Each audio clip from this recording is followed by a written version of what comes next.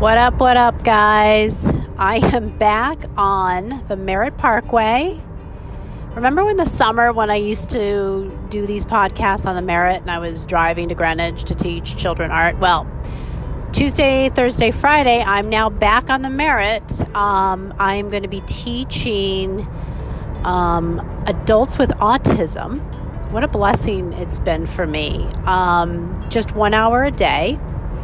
And I just feel so lucky to do that. So I'm back on the Merritt and I figured, you know what? It's a good time. They're used to me talking on the Merritt. So here I am. I want to talk today, guys, about judgment and what a waste of energy it is. I want to talk about it because my husband and I were having a conversation and I said to him this very, very simple truth.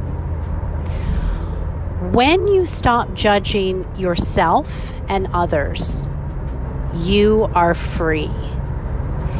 You are free because all the energy that it takes to judge yourself and to judge others is a waste of time. Now, let me go through this a little bit. And you're probably like, well, what do you mean? What do you mean? Well, first of all, what I notice, and I notice this in particular with women, that we are very, very hard on ourselves. It doesn't matter if we're 10, 20, 30, 50, retired, not retired. We're hard on ourselves. I don't know if that comes from our upbringing or from society, but I know that women are hard on themselves in so many ways. The way we look, our body, our weight, our hair, whether we've got gray hair or colored hair, our complexion. You know, it seems like we're in the endless cycle of judgment. So that's the first thing, is we've got to deal with that and we've got to get rid of it. And one of the things that I'm going to suggest is that you either look up Mel Robbins, Robbins, or you buy and look at her videos on YouTube on the five habits. What it does is she talks about high-fiving yourself in the mirror. And this sounds very strange, but there is a lot of science that backs this up. When you high-five yourself in the mirror, you are actually not only getting rid of that judgment, but you're supporting yourself. And that's what we haven't been taught, is how to support ourselves. We've been taught to judge ourselves, but not support ourselves. And the neuroscience that backs this up, and I might have talked about this already, is so solid. And they've done research on this. And honestly, if you're not high-fiving yourself, go ahead and stop this now. Go to the mirror, hold up your hand, and high-five yourself. You're going to feel weird. You're going to feel like this is so dorky. If you do it every day, you're going to get into a very successful habit. And what it's going to do is it's going to start retraining your brain. It's going to start retraining the judgment to acceptance and support. And I think that that's where we need to begin. All of us need to begin there. Because when we judge ourselves, we judge others. It's so easy to judge others. And I guess what I'm trying to say is it's a waste of our energy. So if you are working, if you're a business person, or even if you're not, this can really help you to free up a lot of your own personal energy and fill it with good energy. Fill it with positive energy. Fill it with affirmations of how amazing you are, on how much you've done with your life, on what a beautiful family you have created. If you don't have a family, what a beautiful life you have. Look around you. I'm looking right now at one of the most stunning scenes in New England. You've got the trees, you've got this nice Indian summer weather. I mean, it's just perfect. I'm wearing t-shirts. It's amazing. So what I want to say and what I want to suggest is use the habits to get out of judgment of yourself. And that's really going to free you up to not judge your neighbor, your family, your spouse, your children, anything. You're going to stay out of judgment. The other night I was attending an awards banquet for the Diocese of Hartford. And this was a last minute invite, and I just decided to go.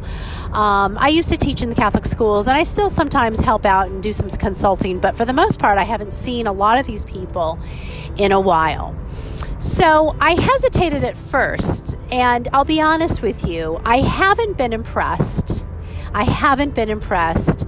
With what's happening. And this is happening all across the country. They're closing churches, they're closing schools. This could be another podcast. But anyway, so I went, and I was trying not to be judgmental in my mind. But it was there, and I felt a little guilty, as all Catholics do.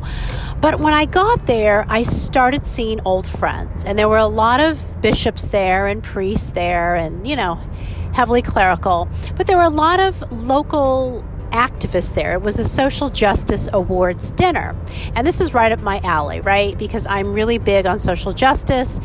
And so I started meeting like-minded friends of mine, and I made even new friends.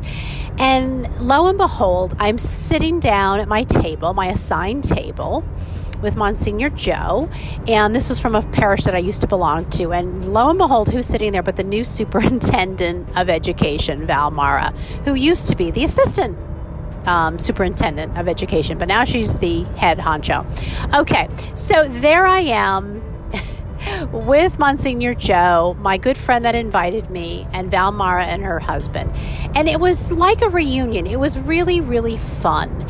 And what I did was I changed my mindset before I even walked in the doors. And I said to myself, stay out of judgment, be open, be grateful, and see what happens. And you know what? It was a great evening. It really, really made a difference when I told myself I was going to stay out of judgment, because you know what? The Diocese of Hartford is like every diocese. They're just suffering. They're suffering from lack of priests.